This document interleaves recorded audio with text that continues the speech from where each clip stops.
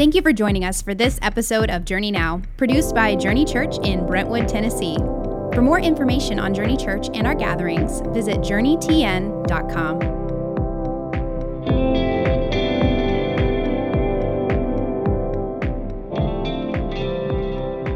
Hey everybody, welcome to Journey Now podcast. We have done a bit of a reformat. We have discovered throughout the last 4 months how amazing a community we have, and the great feedback you've given us has encouraged us to kind of combine forces on the personalities we have in the church and some of the people we're learning from. And so what we're going to do is we're going to recapsulate the 5 days into kind of one big episode. Ladies and gentlemen, this is the big one. And so we are excited to do this. I am joined today live via Zoom by Tim Timmons. Tim, say hello. What's up, everybody? Yo.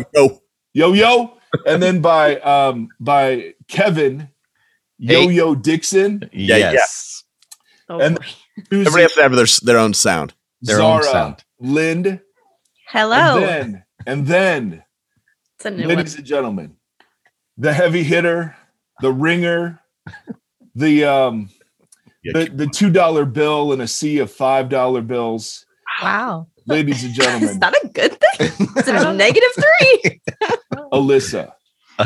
You don't need a last name. Alyssa is, although what is it? McNally. I almost called her Alyssa Dixon because that's what she used to be. It's I guess she it's a solid name. Yeah, you can't take it from me. No, it's legally it is McNally. So Alyssa, if you ever listened to Mike Mondays, Alyssa was probably the sparkiest of all spark plugs the Monday podcast. And so we wanted her input into this. What we're going to do is we're going to just throw out a topic. Our participants have not heard this topic ahead of time. And we're just going to chew on it a little bit. And then later in this episode, Susie's going to interview somebody because she rocks at doing that. And then who knows what other chaos might ensue. So, ladies and gentlemen, today our topic. Yesterday on my Twitter feed, David French. I love David French. Love David French. He and his wife had been doing some research on a Christian camp called Kanakuk. Oh my gosh. Are we going there? I read it yesterday on the plane. Yep. So that was Susie, by the way. That was Susie. And the story is horrific. It's awful. A decade old, but his story really is on how little has been done since the horrible revelations of abuse. I mean, this article, if you're triggered by this stuff, please do not read this. It is horrific. I don't have words strong enough for it. And it's about how the culture kind of enabled this abuse to take place because of the individual who was molesting was so gifted. And this seems to be a common thread we see throughout the church. We're not going to comment on the individual case here because we're not smart enough. At least Alyssa might be, the rest of us definitely not. And I still don't know what you're talking about. So exactly. Well, Kanakuk is one of the largest Christian summer camps. All right. And so there was somebody there who it was discovered had molested boys and sexually assaulted boys for a decade. Yeah, about a decade. Grooming and molesting. Yeah. I mean, horrible. Horrific. Now, the question though I want to bring to this is among we're reading. I mean, even this morning I read about 2 pastors that have been involved in child pornography, and so we have all of this teaching supposedly on purity culture and sexual holiness, and we have the greatest message about sex, out there. Why is it that the evangelical tribe is marked by so much sexual sin when we hold sexual teaching be of utmost importance? Why the disconnect, you guys? What do you think it is about the way that we've talked about sexuality that has enabled so much of this brokenness to go on right in the midst of the houses we're supposed to keep clean? Well, I'm glad we're starting with a soft topic, and we didn't just dive into the deep end. Thanks for that, Mike. We really wanted to appreciate your sensitivity to us getting our feet wet. Well, I have a question first off. Do you think that is just for clarity purposes, do you think that is more pronounced in the evangelical Christian culture, or do you think the light shines on it more because we're so fundamentally opposed to all that stuff and it brings out our hypocrisy? That's a great question. What do you guys think? That's a good question. I mean, it's purely speculation. Yes. I mean, it's all cultural, but I would say that it's both and, mm-hmm. but I do think that other parts in our culture have freedom to speak freely, and there's less shame in talking about sex, and there's less to hide from. Mm-hmm. And so if you already have a culture of hiding from sex and being scared of talking about sex, and it's something that you've been told that is about your body, that is bad your whole life, mm-hmm. it's going to happen a lot more. Like, predators are going to be able to take advantage of kids who have been groomed in that culture so much easier than in a sex positive culture, which the rest of America is starting to come to. America is behind in that, opposed to other cultures. But I would say that most people in America are a little bit more sex positive and are given the tools to talk about sex better. Okay. So I think you should define what sex positive is that's a new term that's being used a lot. And I think for some of our listeners, that might be new to them. So I think you should define that. I'm woefully ill-equipped to define that, but I can do my best. I mean, sex positive is that, like, sex is something to be celebrated. It's not something that we have to hide away from or not talk about. It's something that's meant to be explored. That's a part of the human experience and a part of our bodies that we appreciate and that we celebrate. And most of Christianity would probably be the opposite of that. Yeah, and that speaks to the greater ongoing development of American culture away from the Puritan model that was brought over, and through its history, evangelicalism and just Christianity and fundamentalism has permeated the culture in such a way, but mostly in moralistic ways, not in true following Jesus kind of ways. We've celebrated moralism, or we've celebrated purity for the sake of purity, not for the sake of a relationship with God. So that's where it's gotten skewed. No, but it's so interesting that we spend so much time talking about sexual sin. We spend so much time on abstinence programs and purity culture, that our failure in this area, it has to mean something more than just, hey, we're all broken and sinners, right? What I want to get at is I think we're missing, and I think Alyssa's starting to allude to it, and you too, Kevin. There's a way we're talking about this, which not only makes it easier for Christian kids to be the subject of the abuse, but also there's some sort of weird disconnect where abuse can sort of hide and be facilitated without being dealt with as ruthlessly maybe as it would be in other places. So one thing we're saying is that the secrecy, right?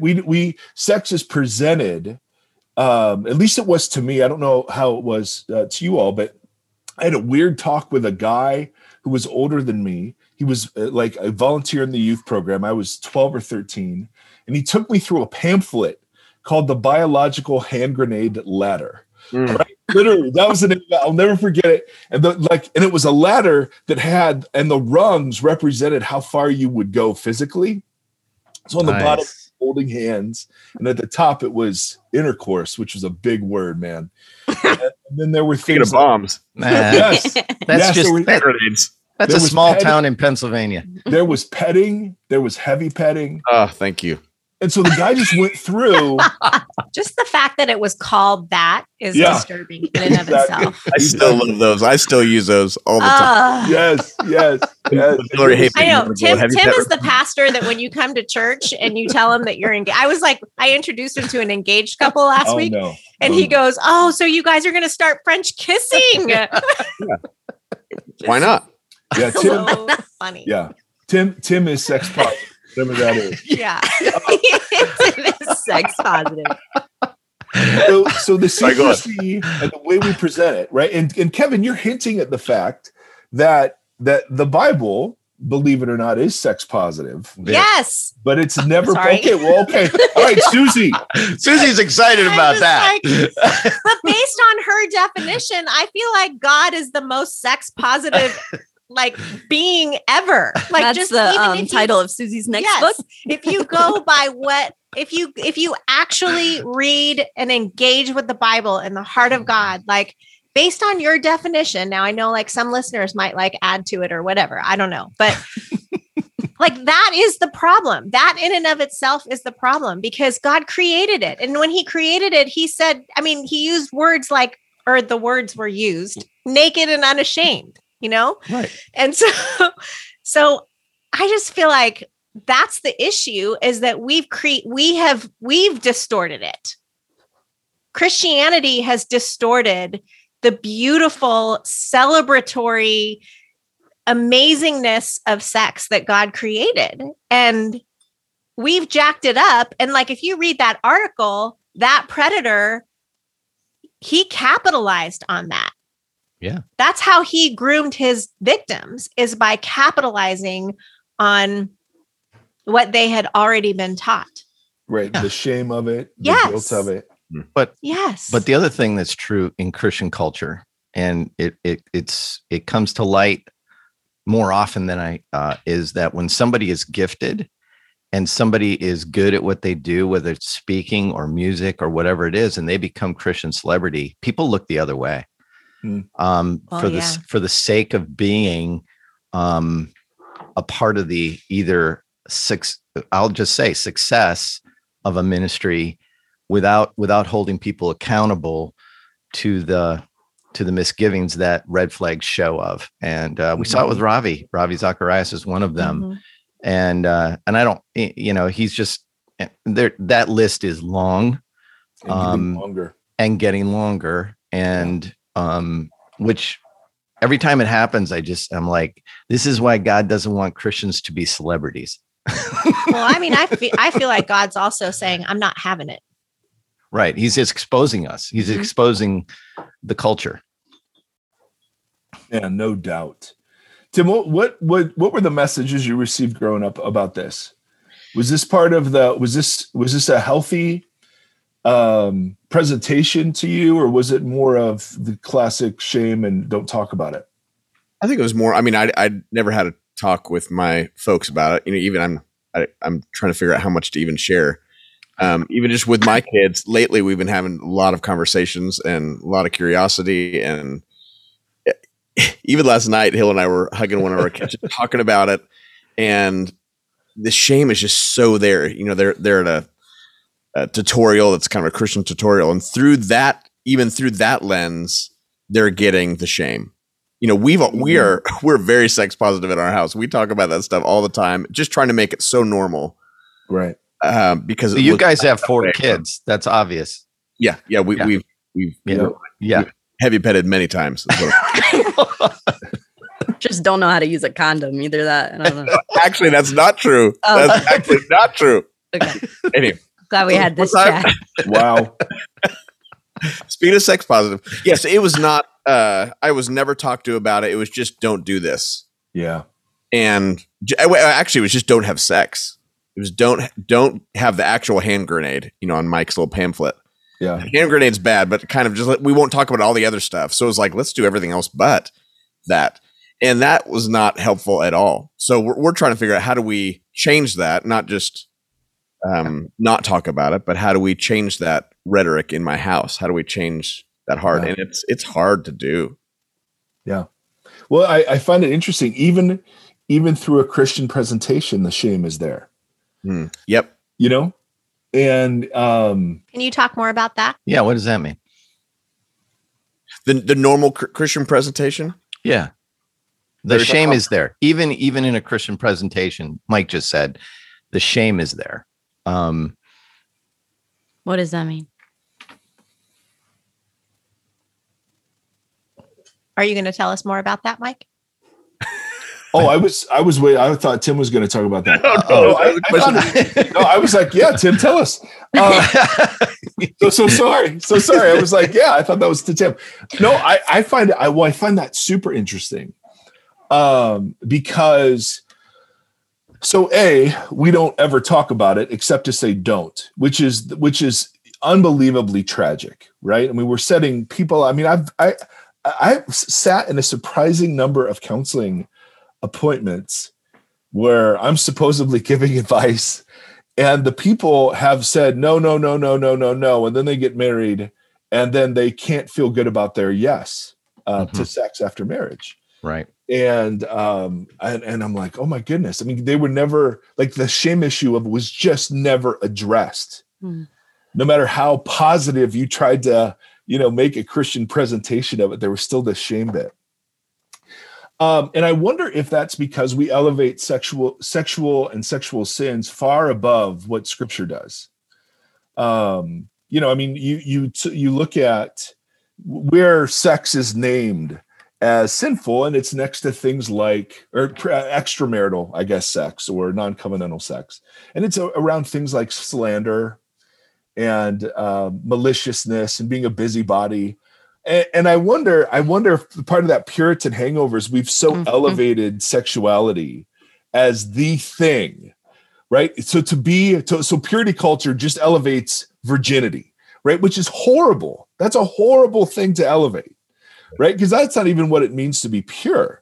You could be a virgin and be impure, and you could be not a virgin and be very pure, right? I mean, those categories aren't biblical categories. Virginity only mattered in the Bible because of the purity of ancestral relations, right? We've elevated it to a thing that's just so out of whack and out of proportion with the rest of biblical teaching. So it just struck me, Tim, that as your kids are hearing about this from a Christian perspective, there's still shame there. You know what I mean? I find that it's thick. It's thick. So we've just tried to figure out which part would we rather them have the other message or this message, and which one are they going to rail against? Was it Madeline L'Engle that said we all need something to rail against? Yes. Wow. And I love that quote. I love that idea that there's something, which part for our kids are they going to be railing against? And that's actually not a terrible thing in some ways. Is there then a Christian ethic around sex that makes sense, that doesn't invoke shame? Ooh, Alyssa. Why do I get the hard question? That's a great question. That's your dad asking that question, Alyssa. Let's go. Isn't there a difference, though, between shame and conviction? Yes. Sure. There's something there, because in some ways, then we go, you know what? It's all great. We're all great. Everything's great. And that's actually not the message I want to give my kids either. That it's like, yes, sex is great, but yeah, go do whatever you want to do. That's going to be awesome. Well, there is a Paul says everything is beneficial, but not everything is permissible. Nope. Everything is permissible, but not everything is beneficial. There you go. That I used it the other way when I was raising my kids, but that's a different conversation.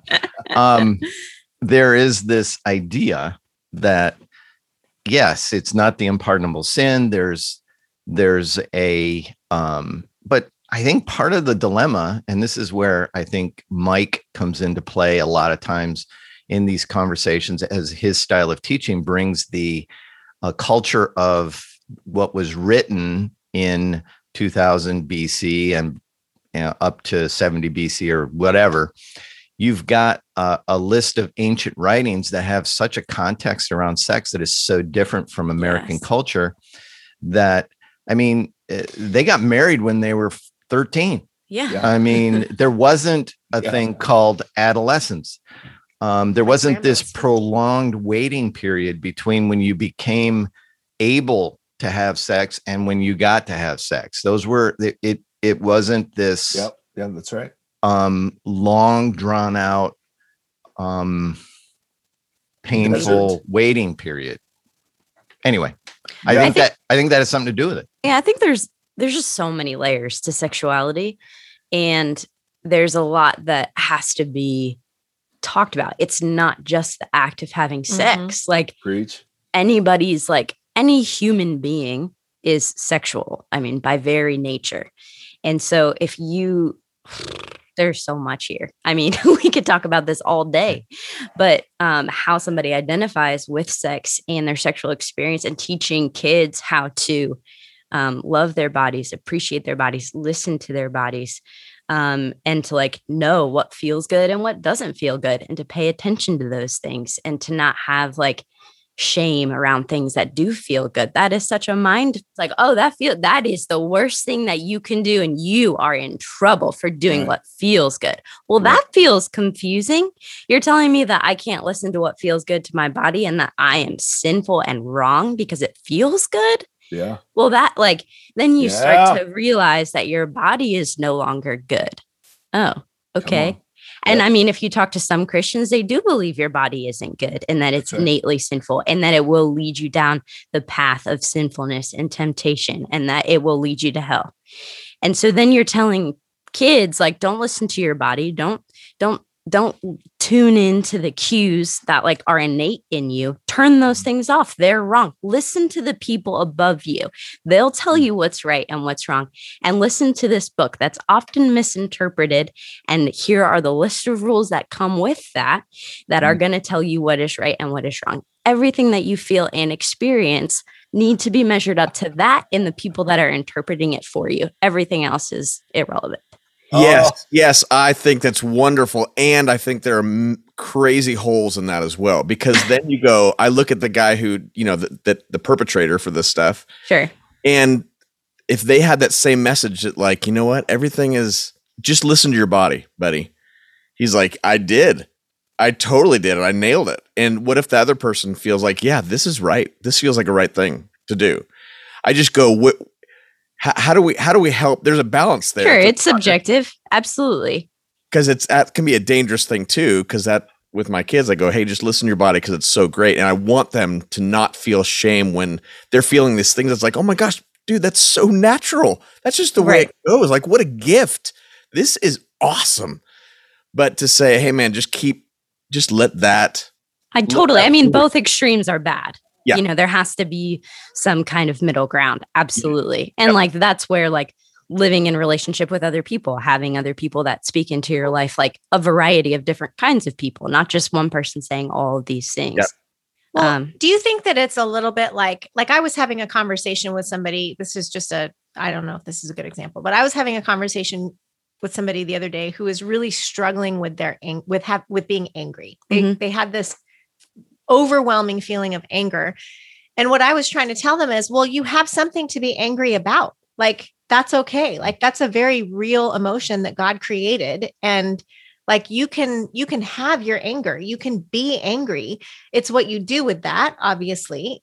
So we go down that road with our feelings, like our emotional feelings. Mm-hmm. So do you think it's the same if we were more, if we just told a better story about listening to our bodies? Like, it's okay that you have these feelings.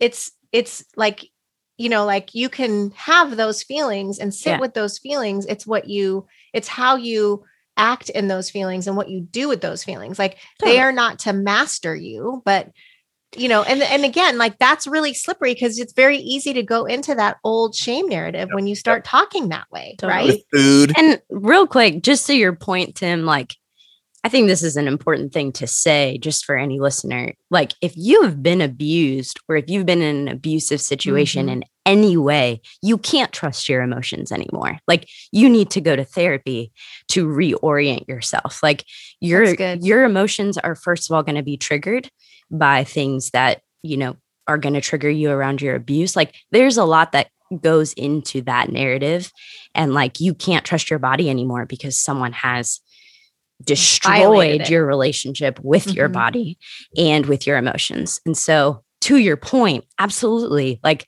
those kids are going to have a lot to undo. And like, there's a lot of science and a lot of therapy that can help them do that. But you're absolutely right. They can no longer trust their emotions, and they can't trust their relationship with their body because someone took that from them. And so that's just like to the feeling of talking about emotions. It's like, absolutely, like that, but that can be really messed up. But that's because it's been perverted. It's not because their body is wrong or because their emotions are wrong or because they're not. They just are going to need additional tools to be able to cope with that. And I don't think that Christians talk about that enough. Therapy is extremely necessary in order to have those tools. So good. Boom. I think I'm thinking of Psalm 8, where human beings are compared to angels and animals. And so angels, in biblical theology, are spiritual beings that have personality, but they're not necessarily physical. Although it seems like they can manifest themselves physically. I want to know why the ladies are checking their phones right now. That's what's totally distracting me right now. Because we have children. Oh, and we don't have wives. She said it. Topic I did number it. 2. Topic number 2. Can you edit that out? Soulmate. Yeah. Soulmate. Soulmate. You were on Soulmate. Oh yeah, Soulmate. Okay, yeah. So they're soulish. I thought you said cellmate. I was like Psalm 8. Oh, Psalm 8. I thought you said cellmate, and I was like, well, okay. No. I mean, marriage can feel like prison sometimes, but hey. No, I'm just teasing. So there's a sense in which that we're created a little lower than the angels, and so there are these spiritual beings, of course, that don't manifest physically, or they can, but they don't. Their physicality is not a necessary part of what they are. And then we're called to steward over the animals, and the animals, of course, are physical, but they're not soulish, maybe in the same way that humans are. Right. And I always thought that was a great way to talk about sexuality, because there's a part of Christian streams teach us that we're just angels, that the body desires we have are bad and wrong, just in virtue of having them. That sexuality has been the great demon that men have used to keep women in out of church leadership, and all of these purity rules about. I mean, it's absolutely ridiculous how it's been used as kind of a boogeyman. And even in some expressions today, we have this sense of, your body isn't real, it doesn't matter. And like you said, Alyssa, it will just lead you straight to hell. But then we also have this other teaching in our culture, which is just that we're animals. That's all we are. We're just impulses and desires. That's all we are. And the American narrative is that fulfillment and happiness come in just saying yes to whatever is in you, without any reflection on that, right? Without any critical imagining that life could be different. And so our desires in the American story are our destiny. And the biblical narrative counters both, right? We're this spiritual, physical hybrid where, yes, we are animals. There is a very deep and real connection to our bodies in sexual terms that is ultimately a gift. But we're also not animals, right? There's a sense in which we're not just, our desires aren't our destiny, and that we're able to operate at a level where self-control, and that can be in anything. I think, Tim, you mentioned food or alcohol, or, I mean, it's not just sexuality. It's a question of appetites. It's a question of allowing our appetites to govern us. Yes. And ultimately, are there ways to teach people to do that, that make them feel shame about having those appetites? Yes. And we specialize in those. Yeah. And we've done that. That is what we are now railing against. And I guess my hope is that we don't now rail against this thing that was way over here and go all the way over here. Right. Where the swing is just as dangerous. And I think what you're saying, Mike, is biblically we have the heart of God is right in the middle here. Yeah. That's what you're saying? Yeah. That our bodies are real. We honor them. We are thankful for sex and all of sexual feelings and arousal and all of it. We even as single people, right? We're still sexual, as Alyssa would say. I mean, we're always sexual beings. And the act of sex is so much bigger than just intercourse, and purity is so much bigger than just virginity. And walking with God is so much bigger than whether or not you masturbated that day. I mean, this is like, we've elevated this so disproportionately above what the biblical witness is, that it's absurd. And so we're just creating people who either show no marked difference between what their practice is and what the practices of people who aren't followers of Jesus, or, and this is the scary part, we're creating abusers and abusees, right? And victims, potential victims, because we're just not equipping people at all to handle this. And so I think we'll wrap it kind of there. I wanted you to get just a bit of reflection on, we're all people who, even though we work in a church, we're all just trying to figure this out too. And we're seeing things happen in the world that we think the church needs to at least acknowledge. Mm-hmm. So the goal isn't great answers, right? We're not know-it-alls. We don't have it all figured out.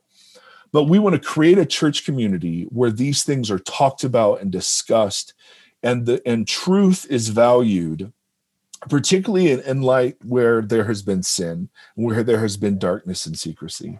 But also we want to value the people who are just in process on all of this, to say, man, you are welcome here. And part of the reason we do the podcast the way that we do is just to give people room, because you hear it with us, right? We're all coming at this from very different perspectives. And I think that is the beauty of what it is to be a part of a community like this. So friends, this is awesome. We're going to turn it over to Susie now and enjoy the rest of the episode. Susie Lind here. I hope you are enjoying the new format for the Journey Now podcast. I know you're going to love this next segment.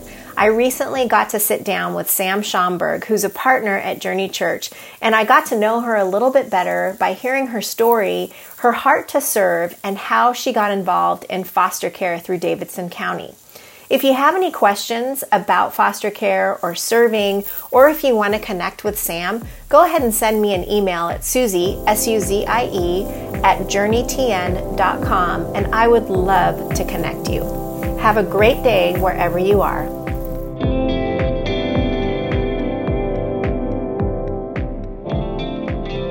Okay, I'm here with Samantha Schomburg. Do you like to go by Sam or Samantha? Because I know both. Sam. Definitely Sam. I went through a phase where everyone thought I was a guy at my job because so much of my job was email. Yeah. And I had to switch to Samantha so that people would know I was female. Oh, that's so funny. I ended up switching back, being like, no, I've been Sam my whole life. Why am I changing it now? So yes, Sam, but Samantha, you're right, is in the vernacular.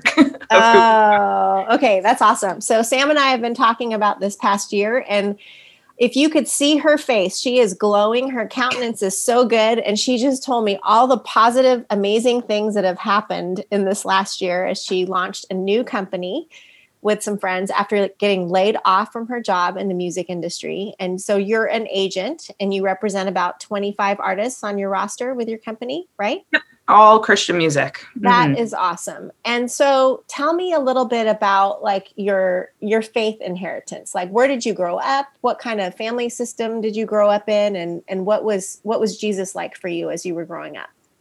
Yeah. I was not raised in the church. I did not go to church as a kid. I didn't, learn a lot of the things that people now have to deconstruct as adults and be like, oh, maybe that was harmful. Maybe that was. Okay. Don't you feel lucky sometimes when you? I feel lucky all the time. I know. I think God knows exactly who I am. And he knew that I would not have done well with being told things are absolute truths as a little kid. I think I would have rejected it then and probably still rejected it. And instead he gave me, an upbringing that had nothing to do with church, really. Outside of one guy my mom dated who's very religious. And I think we went to church every Sunday for a few years, but it wasn't like let's talk about the sermon afterwards and let's learn about, what Jesus is doing in our lives. It was no, you have to go to church or you're going to hell kind of a situation. But yeah, so single mom, 4 kids, raising us all. Wow. And I mean, it was it was rough on her, I'm sure. Like I look back now and I'm like, how are you not in trauma like that entire, 25-year period? Where are you in the lineup of the 4 kids? I'm second. Okay. So my brother's a year older. Okay. And we're full siblings. And then I have 2 half siblings who are full siblings, Mark and Star, who are both in college right now. So they're out of the house, but my mom just became an empty nester maybe 1.5 years, 2 years ago. So wow, that's it's a very, very long period for her to have to do it alone with really no support system. Most of her family passed away when I was a little kid. So there was really no like grandparents on her side. Aunts and uncles weren't really around. I have one aunt, but she mostly lives in Florida. So very, like, I think so much of church is, the family experience, family expectations, getting together, Christmas and Easter, right? For, the big meal and the celebration. We didn't do any of that. I mean, we just kind of lived our life outside of that. And then around probably late middle school, discovered.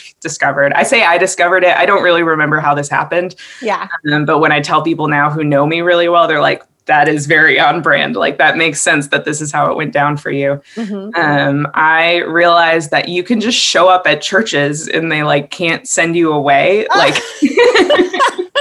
Like, so I think I became a member of maybe 8 or 9 youth groups, like across all denominations, across the entire city I grew up in Wisconsin. Like, I just wanted to be, I didn't want to be at home. I hated being at home. I was so bored at home. I didn't get along with my siblings all the time. So like I was the kid who was in every single sport and every single extracurricular just because like I liked going to school and then having 3 hours of things to do and then getting home at 9 o'clock on the city bus and like starting again the next day. And that's awesome. Kind of how I thrived. And I realized that church could be a part of that because it's like, oh, you mean like I can be meeting so many new people from different school districts, from private schools. I got really into a homeschool group for a few years, having never been homeschooled myself. I just kind of enjoyed inserting myself into different communities. I love that.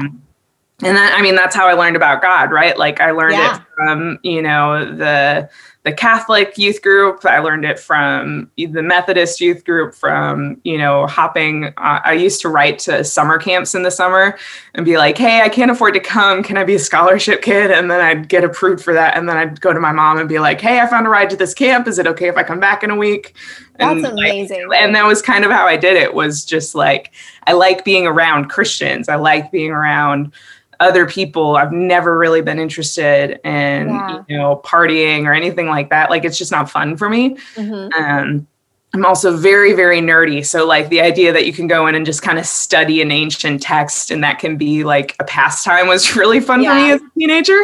And then, Christian music was a huge part of it. I just really, really adored the gospel through songs, and I loved concerts and live events. So moving to Nashville and working in Christian music was kind of the only plan that I had. That was it. That was the goal. And I think that was 10 years ago now. So I've been in Nashville and I've pretty much been doing Christian music things that whole 10 years. So that's awesome. Yeah, it all worked out. So you're very involved in foster care. Yes. So talk about that. How did you get involved in foster care, and what exactly are you doing? What have you done? Like, I know a little bit and I'm just fascinated by it. So I want to hear the story. Yeah. And I will say, just as a disclaimer, like my story with foster care is incredibly atypical. I don't think I do what most foster parents do. And if anything, I would just love for there to be 1 million more foster parents, and maybe, 100,000 of them behave like me and the rest are more traditional. So I'm not really the traditional foster parent. Well, I think you make a really good point, Sam, because there is that scripture in James, right? That says true religion is this, to look after orphans and widows in their distress. Yeah. And so I remember, when I first started hearing about foster care and adoption, I was like terrified, because I went to like the ultimate expectation that we're all supposed to adopt kids. Otherwise, we're not really Christians. But you make a really excellent point in saying that, without even knowing your whole story yet, that your situation is atypical, because that scripture and mandate. Do we call it a mandate? Oh, absolutely. Yeah. Like it applies to everyone, but there are so many different ways to get involved in caring for widows and orphans in their distress that we all have a place on the wall for it. Right.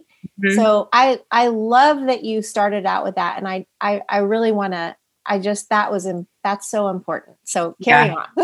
No, I'm with you. I'm right there with you. And like, if anything, I think start base level, I'm single, never been married. And like that alone provides me with this really incredible opportunity to pour into teenage girls with sexual abuse in their past. Right. So to come to a home where there's no man there is like, so even though like you hear ideal family is, husband and wife raising kids together, but like, it's been a real blessing that I'm able to give back to these kids without being married to anyone, So I see all these silver linings all the time of like, if I was even a little bit different, this kind of wouldn't work as well. Yeah. So anyways, I started, this is weird the whole way through, but again, very on brand with my personality. If anyone knows me well, I was 22 years old and I just kind of heard online that you can become a foster parent once you turn 21. And I was just like, oh, well, then I should do that. Right. And I immediately signed up. So it was a complete impulsive decision. I'm an incredibly impulsive person. It usually works out for me. It often does not work out for me when I'm this impulsive. But I knew it was signing up for training, right? So it was, I think maybe a 6-week, 2-month training classes. So you could know what you were getting into, essentially. No, I mean, I walked into the first training class, I think maybe 4 days after learning that I was legally able to be a foster parent. I never once thought about foster or adoption or any of these. I mean, I was 22, right? Like that's not really on my mind then. I just know that I had kind of done things earlier throughout my life, and it wasn't a big deal for me. I started taking college classes when I was 14. I moved to Nashville at 17, knowing 0 people here. I moved off campus at 18 and suddenly I had, friends were worrying about homework and I was like, I got to really mow my lawn this weekend. And I'm 18 years old, not really doing the normal college thing. And I had started at the company I was up to until last year at the company I worked at, CAA. I started working for them when I was 20 years old. So by 22, I had already kind of reached a point where I'm like, I need more. Like I need more than the day job. It wasn't a 9 to 5. I mean, it was like a 9:30 to 7:30, 8:30 job, or I'd often work till 7 and then go to a show to cover a client, get home around midnight. So it wasn't like I had a ton of free time. I just remember in college, I had really, really loved volunteering with different ministries and nonprofits in the Nashville area. Yeah. And I had tutored a lot of kids after school. I worked really closely with World Relief for a year, working with refugees, both, in after school programs or, in little things where I'd be assigned a family who, arrived from Iraq the week before, knew 0 English. And my job was to meet them at their apartment and ride the bus downtown and back with them, just so they can get the feel of how a city bus works and all of these things. And I just really missed that aspect of my life that when you're working full time in a really high stress, high hours job, the normal volunteer opportunities just sort of disappear, right? Because they're at like 4:00 or, 5:30 definitely is the latest volunteer shift you can find, or they're on weekdays. They're really catered to a lot of people who are retired or want to volunteer with their kids while they're staying at home or things like that. And I just felt like I was missing all of these great relationships with communities that I love to serve, and they served me. It wasn't a one-way relationship by any means. And I heard about fostering and I was like, oh, well, I can't really go to, for example, I had been at Second Harvest Food Bank. I volunteered there every Tuesday for 3 years, and suddenly I can't do that anymore with this job. And I was like, I can't do that anymore, but like I can be on call. Like if you need a kid with a bed to sleep in at 1 a.m., I can wake up at 1 a.m. and give them my bed, right? Like that was a very simple, organic decision for me to be like, oh, well, I can give myself 24 hours a day, much easier than I can give myself for a few hours a week in different volunteer shifts and things like that. So I impulsively signed up for the class. Like I said, I think it was maybe 6 weeks, 2 months long at the time. I prayed so much during that 6 weeks too. And it was like a very intentional, like, I'm not very good at taking things very seriously all the time. I'm not very good at putting pressure on myself all the time when I need it, maybe. But I did put a lot on me to be like, if this is not right, God, I'm waiting for you to tell me it's not right. Yeah. Like, I'm not going to do this unless I feel like God is alongside it with me, because I don't want to screw it up, right? Like, I don't want to mess up these kids is what I was thinking at the time. I don't want to take a kid and have, you know, but all the while you're still taking steps forward and simultaneously praying for God to show you his plan for it. Yeah. And it's not like you were sitting around doing nothing. You were actually like taking steps towards something. That's pretty cool. Yeah. And one thing I've seen over and over in my life when it comes to God is that, like, he just knows our personalities so well. Yeah. And he knows I'm an incredibly impulsive person. So, like, I think a lot of the greatest things that have happened in my life, the greatest relationships that I have, the greatest adventures I've gone on, have all been like, I say yes in the moment, or I have an idea and I execute it within minutes. It's like God's up there saying, you know what? I'm going to have Sam do this because she won't even think about it. She'll just go ahead and do it. Yeah. She'll run it with no information and she'll be able to handle it. It's just that, like, you know, my other followers, they'll think it through logically before they run. Exactly. They'll overthink it. Sam's just going to go for it. So we'll just do that. Yeah. And I think, like, I've just kind of leaned into that aspect of God being in my life, right? Is that, like, when I feel these impulse, like, I don't know, these compulsions maybe, like to just run headfirst into something that looks scary and not think about it. That's when God shows up almost immediately for me, right? But how cool, I mean, we're not telling people to be reckless or anything, but how cool, how cool that you said you intentionally prayed throughout, you know, that God would either, you know, open the way or shut it down. And I think this is, I've had only a few friends ask me about fostering afterwards. And this is the thing that, like, I genuinely believe it helped me in the process, and hopefully it helps them, is I went in with zero expectations for myself to succeed. Zero.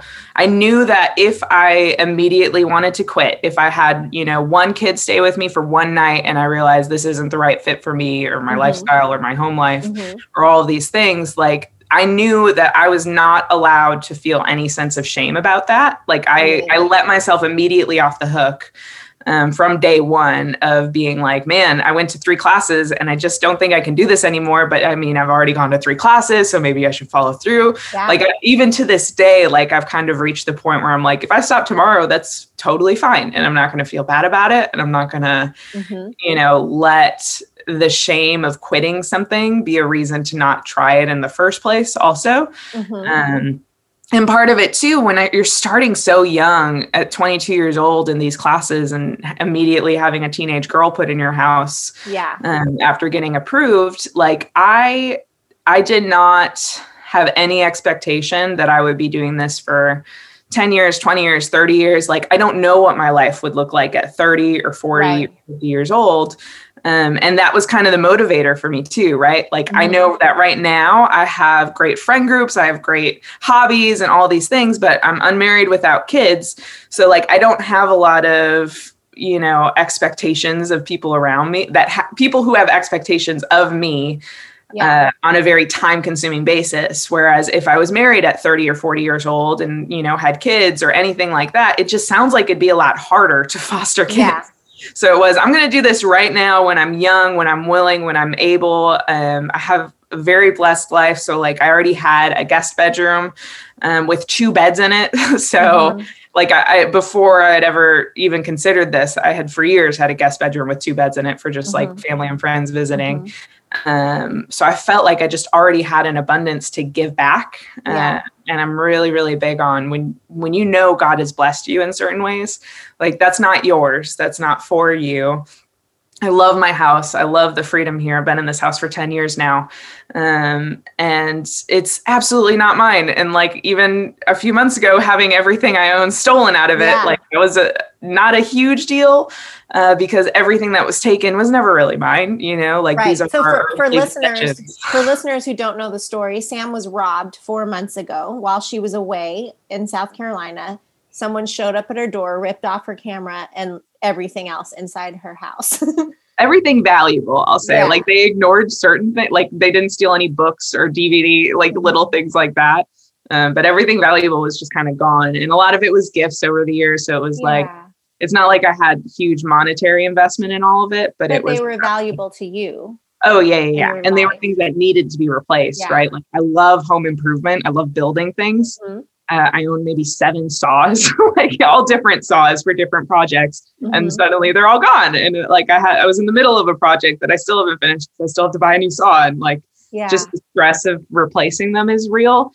But again, like not really, like I can survive without 7 saws. Like I don't know if I actually need those all replaced. Yeah. Or if those were things that, you know, were for hobbies and for recreation.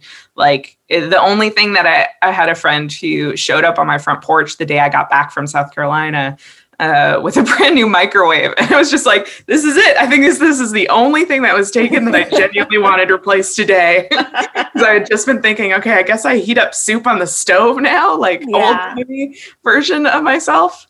So outside of a microwave, I mean, nothing they took was something that I actually needed to live with. But anyways, I don't know how we got onto that, but probably because it wrapped up my life the last few months. So if you don't mind me asking, how old are you now? Now I'm 27. So I've been doing this for, I think 6 years now. Okay. Maybe, I don't know, whatever, a while, a minute. I think I've had maybe 40 girls stay with me. I didn't say this, but I very specifically foster teenage girls.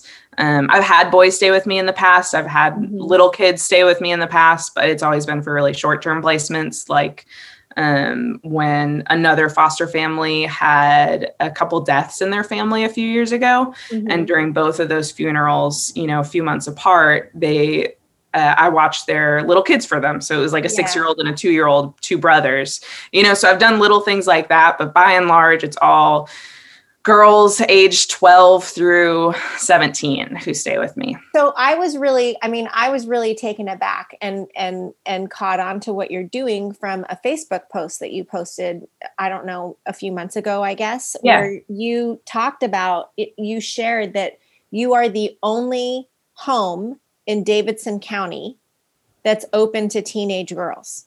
Yes. That is crazy.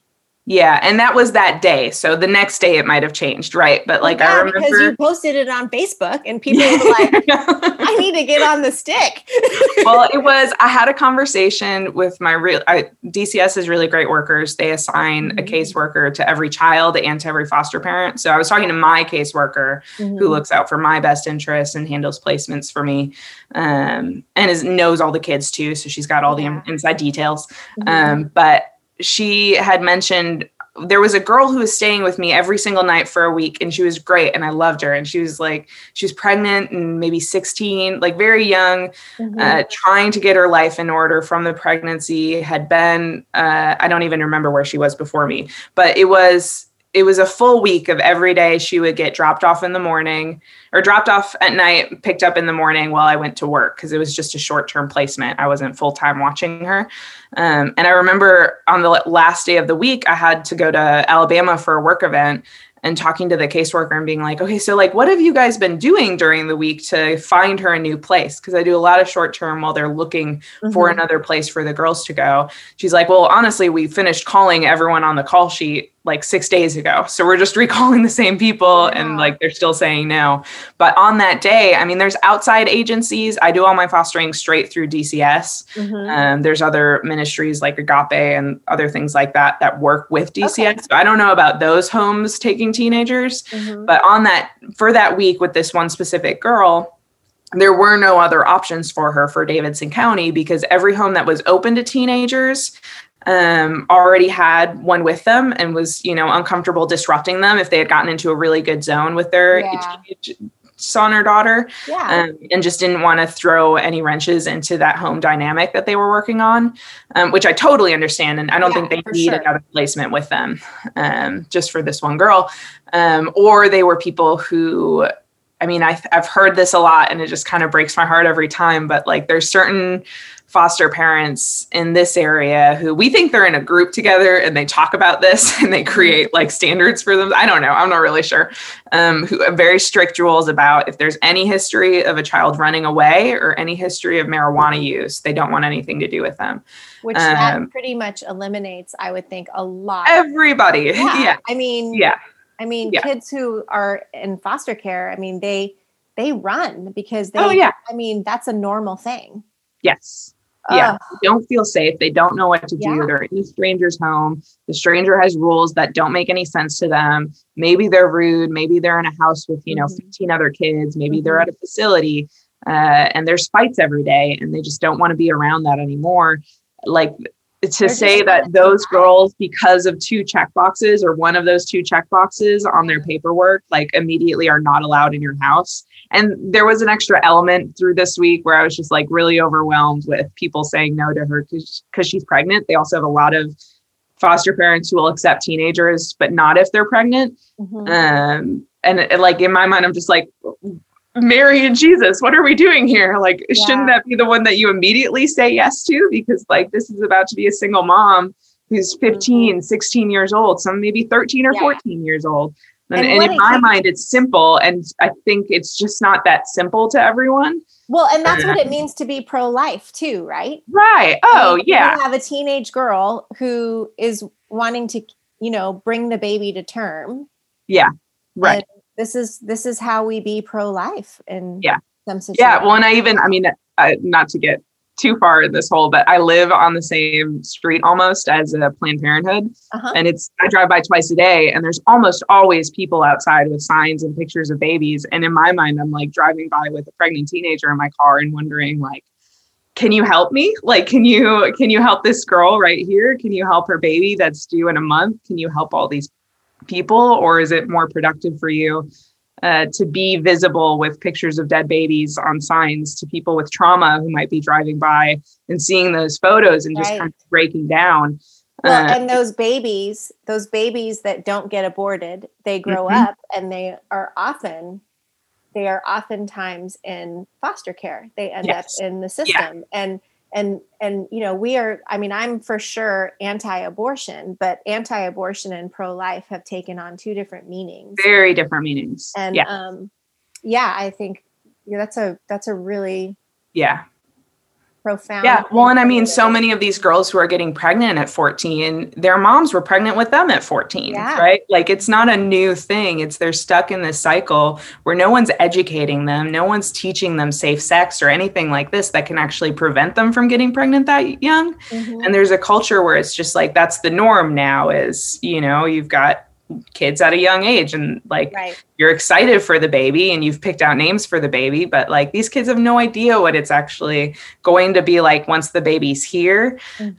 Which full circle coming back to fostering, like that's another thing that I absolutely love about working with teenage girls is you get to pour into them in the months before they become mothers, right? When they have no support system, they're a ward of the state, they don't know what they're going to do. And suddenly like, I am one-on-one with them. They're in my home. They're, revealing their past to me. They're crying on my kitchen table, or they're getting a night where they don't have to think about it. And we're watching movies together, going shopping or things like that. Well, and how amazing. It's such a gift to be able to pour into them like that. Yeah. And how amazing too, that here you were raised by a single mom. Yes. And like, they get to be in your home and you're like, you know what? It can be really good, Yes. That's amazing. Yeah. And I loved my childhood. I feel like this happens with kids pretty often when, they're raised in difficult circumstances. Like I didn't know I was raised in difficult circumstances until I look back now and I'm like,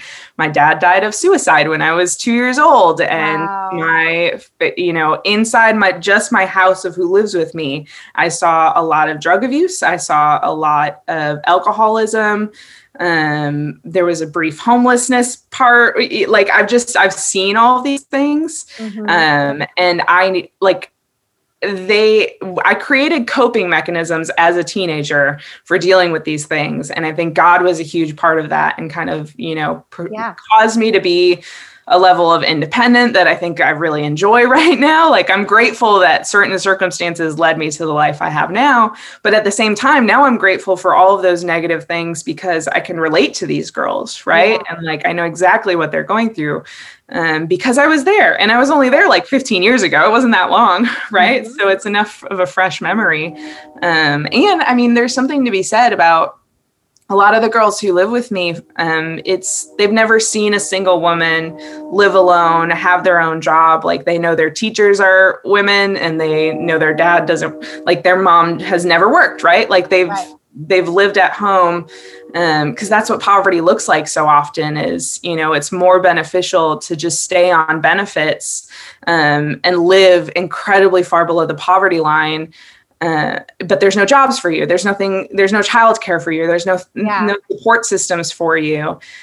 So I just love that I'm able to tell these girls. There was a period while I was working at CAA where girls would get picked up in the morning, and I started asking DCS to pick them up at my office because I would want, like, even if I just have one night with these girls and I can tell them some of my story and they tell me some of theirs, I'd go up to my office before it opened and no one else was there, and I'd give them a tour, and I'd be like, this is what a college degree can get you. This is what, pursuing your dreams can get you. And like, I'd show them the snack cabinet and they would lose their mind. Oh my gosh. The huge marble, boardroom table, all of those things. And we were right downtown. So it'd be like, oh, you want to go on the balcony and look at Broadway? And like, I just loved that, putting little seeds, into their outlook of the world, because they may have never known a woman who worked, to support herself, has her own home, has a job that they love too, not just something that they go to every day.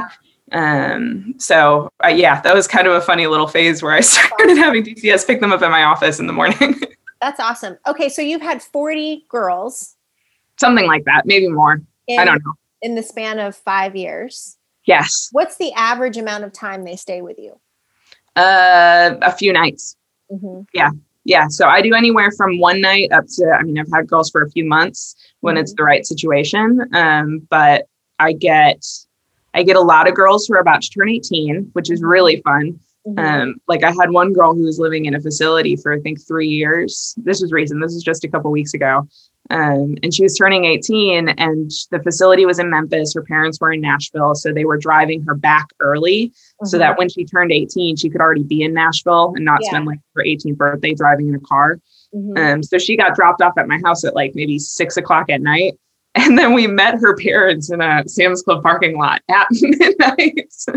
And it was like this beautiful reunion where they've been trying to mend fences for years, but the system kept getting in the way. I think they're immigrants. So there was always a language barrier to understanding what DCS was requiring of them, all these things. So like, this sweet girl, I met her at 6 o'clock at night.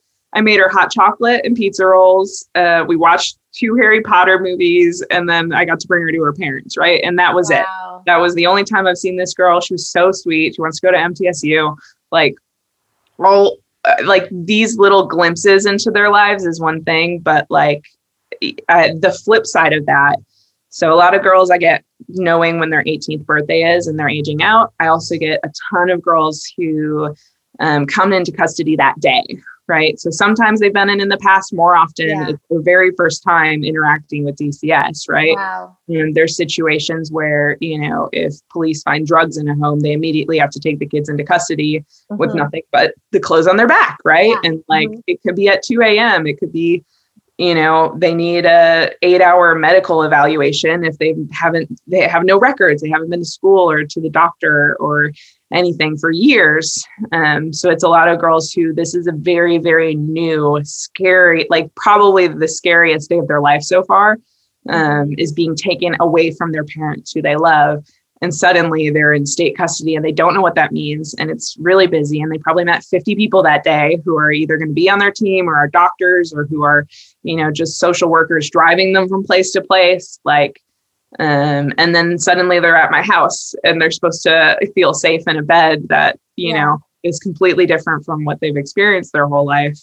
And oftentimes I'll keep those girls until DCS can find a long-term placement, right? So it might be the next day that they get into a facility, or find another family that's open to someone their age, or it might be a week of back and forth so that they can, find a relative, right? So sometimes we just need a few days or a week or two to find the right relative, do all their background checks for them to live with. But yeah, by and large, very short-term placements, almost exclusively teenage girls. Do you ever have a hard time letting them go? Oh yeah, very, very often. Yeah. I mean, there's certain kids who it's just like, man, that was fun, but I am like completely depleted by the energy of this kid. Because teenagers are a lot of fun, but like the live wire ones, like I meet them at their level is kind of how I go, right? Like, so if they're buck wild, like telling stories and joking for, 6 hours straight and going to bed very late, like I kind of match that level. Wow. And then the next day I'm like, oh, that was rough. Like I'm not used to being a teenage girl, but I suddenly became one last night. And then other ones, it's like, no, they just want to kind of watch a movie and go to bed and like have hot food and a warm room to sleep in if they've been sleeping on the floor for a while, or all of these things. And there's certain girls that you just so immediately click with too, where it's just like, oh, I was you. Like they look at my wall of books from when I was a high school like girl, and they're like, oh, I've read like 4 of these, and I'm like, what'd you think of them? Like, let's talk books, let's talk movies. I keep one TV in one of the kids' rooms, and it's broken, so it only plays VHS tapes is how it works. And I still have all the VHS tapes from when I was a kid. So there's this wall of Mary-Kate and Ashley and Disney movies and like just, studio rom-coms from the 90s and all these things. And we'll just talk about movies for hours. And it's always funny to see which ones they pick, because you can meet I remember one girl who came in being like, you're safe here because like I know the gang that patrols this neighborhood and like they're cool with me. So like as long as I'm here, you're going to be all right. Like totally trying to intimidate me into thinking she was in charge. And then she saw the Mary-Kate and Ashley movies and she's like, oh my gosh, I watched all of these and I haven't seen them in years. Can I watch like 3 today? Yeah. So like kids, they're still kids. Like they're so overwhelmingly childish when you break through to them. Right. So I just love being a part of that transition of just like, no, you get one night to be a little kid again. To get giddy at Mary-Kate and Ashley movies and to not pretend that, you're going to protect me from the gangs. But if I, wrong you in some way, then the gangs, I don't know. That's just one of those funny situations where it's like, these kids are so conditioned to have to protect themselves and to have no one on their side and the whole world's out to get them. And if you peel back literally one layer of that, they are suddenly a teeny tiny little kid again. Which I love. I love when they're vulnerable enough to, or to trust me as so immediately that they're willing to let their guard down. That's awesome. Okay. So I want to kind of wrap this up a little bit because I know people might, after listening to your story, they might be stirred up if they haven't already been stirred up. If someone has it in their heart to do something, to get involved in some way in foster care, what are the ways you would suggest? Well, first of all, anyone can reach out to me. I've kind of reached the point where I used to totally ghost people when they reached out because I was like, I can't handle this right now. I don't really want to mentor anyone who's considering it. And now I'm at the point where it's just like, I really enjoy this. And I think people are missing out on a lot of joy in their life. So please reach out to me if you have any questions about what the system looks like, what the process looks like, all of those things. But also, my favorite quote, that's been my favorite quote forever. I think it's Rabindranath Tagore, who said, I slept and I dreamt that life was joy. I woke and I saw that life was service. I acted and behold, service is joy. And like, that's just been that's my heartbeat. Like that is who I am at my core. Is I love to have fun and I love joy and I love excitement. And like, I never have so much fun as when I'm serving others and building communities with people who are nothing like me, and pouring into them and they pour into me. And like, I don't think you need to be a foster parent to find that, but I do think you have to look for it, right? It's not like you stumble into ways. If your entire friend group looks and acts just like you, they're the same age, they're the same race, they're the same gender, like go find other people. And the best way that I've had experience with is to volunteer places, right? And to meet strangers and to pour. I love kids. I adore kids. I love teenagers much more than younger kids. So I spend a lot of time with teenagers. I still volunteer at Second Harvest pretty often because I like moving. Like I don't really want to talk to strangers at Second Harvest. I like kind of getting in the zone and lifting heavy boxes and getting a workout when I volunteer. Yeah. So like there's so many different ways to give back. And like Nashville is just this amazing volunteer city. And I mean, especially after this past year where you've got, you know, they still need volunteers for helping with the vaccine rollout. They need volunteers from the flood. They need the volunteers from last year's tornado still, like, or the 2nd Avenue bombing. Like there's just constantly ways to give back in tragedy. But like, I would recommend to anyone who feels compelled to like, maybe there's something missing in your life. Maybe there's an aspect of your day-to-day lifestyle that is just like you need more than what you already have. That's why I got doing that. It got started fostering, right? It was, I had a job I loved. I worked really long hours. I loved my home. I felt financially secure. I felt like my friend group was like really just completely surrounding me. And like, I didn't feel a need to change at all. And that wore on me, right? Like I needed more than what that kind of average American middle-class life looked like. And all this while I was pursuing my dream job and a job that like I fully believe serves the kingdom. So what it was for me was, let's find places to give back. Let's find communities that I can insert myself into and become part of their family, right? And it's not really about service then anymore. It's about, no, like I know quite a few families in low income neighborhoods that like I've watched their kids grow up now, right? Just last night, I picked up 2 kids that I've known since they were homeless 7 years ago. They were little. They were so little then. And I picked them up last night and they came over and we watched Soul and we ate quesadillas. And it's just like, that's kind of my life now is surrounding myself with people who look and act nothing like me. I met them through serving them and it completely changes into something different. And that's the gospel too, right? It's getting outside of your insular bubble that makes you feel safe and protected, and finding the actual joy in life comes from everything you haven't experienced yet. And all the things that, like, if you actually look for them, they're right there. It's not that hard to find kids who love quesadillas and Pixar movies. So yeah, that's kind of what I would say. Like, I think fostering is a lot. It's a messy system. It's hard. It's worth it for me. It might not be the right situation for every family. And there's definitely foster parents who could use your support individually, right? When it's, babysitting, meals. I know a foster family that, I think they have 4 kids now, all under the age of 6, something like that. But they have a friend who, when they started fostering, started doing their laundry every week. They just show up at their house every Tuesday, pick up every load and bring it back, a couple days later. Yeah. And like that changed their life. When you've got 4 kids under the age of 6 to have someone offering to do your laundry, like that's service. That's how you help foster parents is you clean laundry, So yeah, I don't know. I think if you look for ways to serve, like they're just sitting there waiting for you. And it can change your life really, really easily. That's awesome.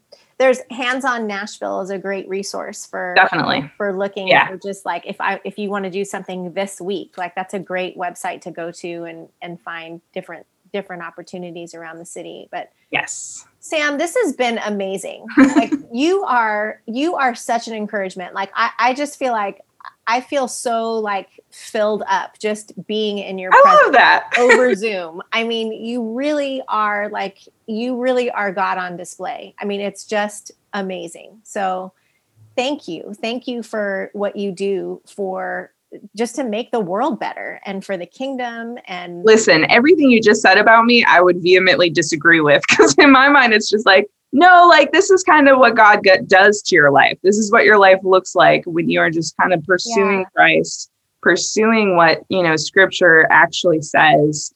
It doesn't make me a good person, right? It makes my life more enriched and fulfilled and so much joy, like just completely full of joy. when you're actually pursuing, what Christ tells us to, which is just love your neighbor as yourself, and stop kind of closing yourself away. I mean, this is the year where we've all been stuck at home, absolutely in our bubbles now. And like, even in this past year, I feel like I've made some of the best relationships in my life, right? With like people I've met for the first time over Zoom calls or all these things. And I think that's completely within grasp for every believer to, when you are pursuing Christ in that way, when you're willing to meet people outside of your comfort zone, like it's not about you anymore. Like I cannot stand when people call foster parents superheroes or like anything like that. Cause it's just like, no, like, and if you're calling me that and I decide to quit tomorrow, am I no longer a superhero? Right. Like I don't want those expectations to be built up of you're doing this because you're a good person or because you're some sort of, I don't know, you've got more skills or qualities or a kinder heart than everyone. Listen, I score very, very low on the number 2 on the Enneagram, which I believe is the helper. That is my lowest score. I do not relate to anything that helpers are good at. And I'm still able to, find ways to give back and build community without having any sort of sense of hospitality or anything like that. So, yeah. Amazing. Well, thank you. Thank you for sharing your story with us. Thank you for being with us on the podcast today. And I just know that people who are listening to this are going to be totally spurred on to love and good deeds. Thank you, Susie. I appreciate it. Thanks. If you enjoyed today's episode, we would love it if you would share a screenshot of this episode to your Instagram story and tag us at journey_TN. And don't forget to subscribe and leave us a review on your favorite podcasting app.